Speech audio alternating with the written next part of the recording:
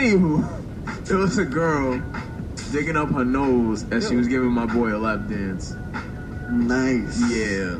Was it ass fat though? Put the book in my mouth. Nah, not really. I mean, she was like kind of in the athletic type white chick that looked like she should have retired maybe like 5 to 8 years ago. Nice.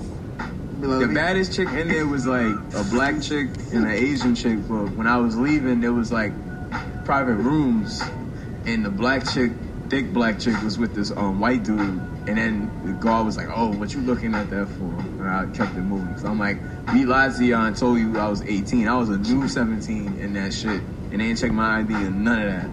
Private rooms, man. Yeah, I wore Jordans there too. I wore the 14s. I remember that.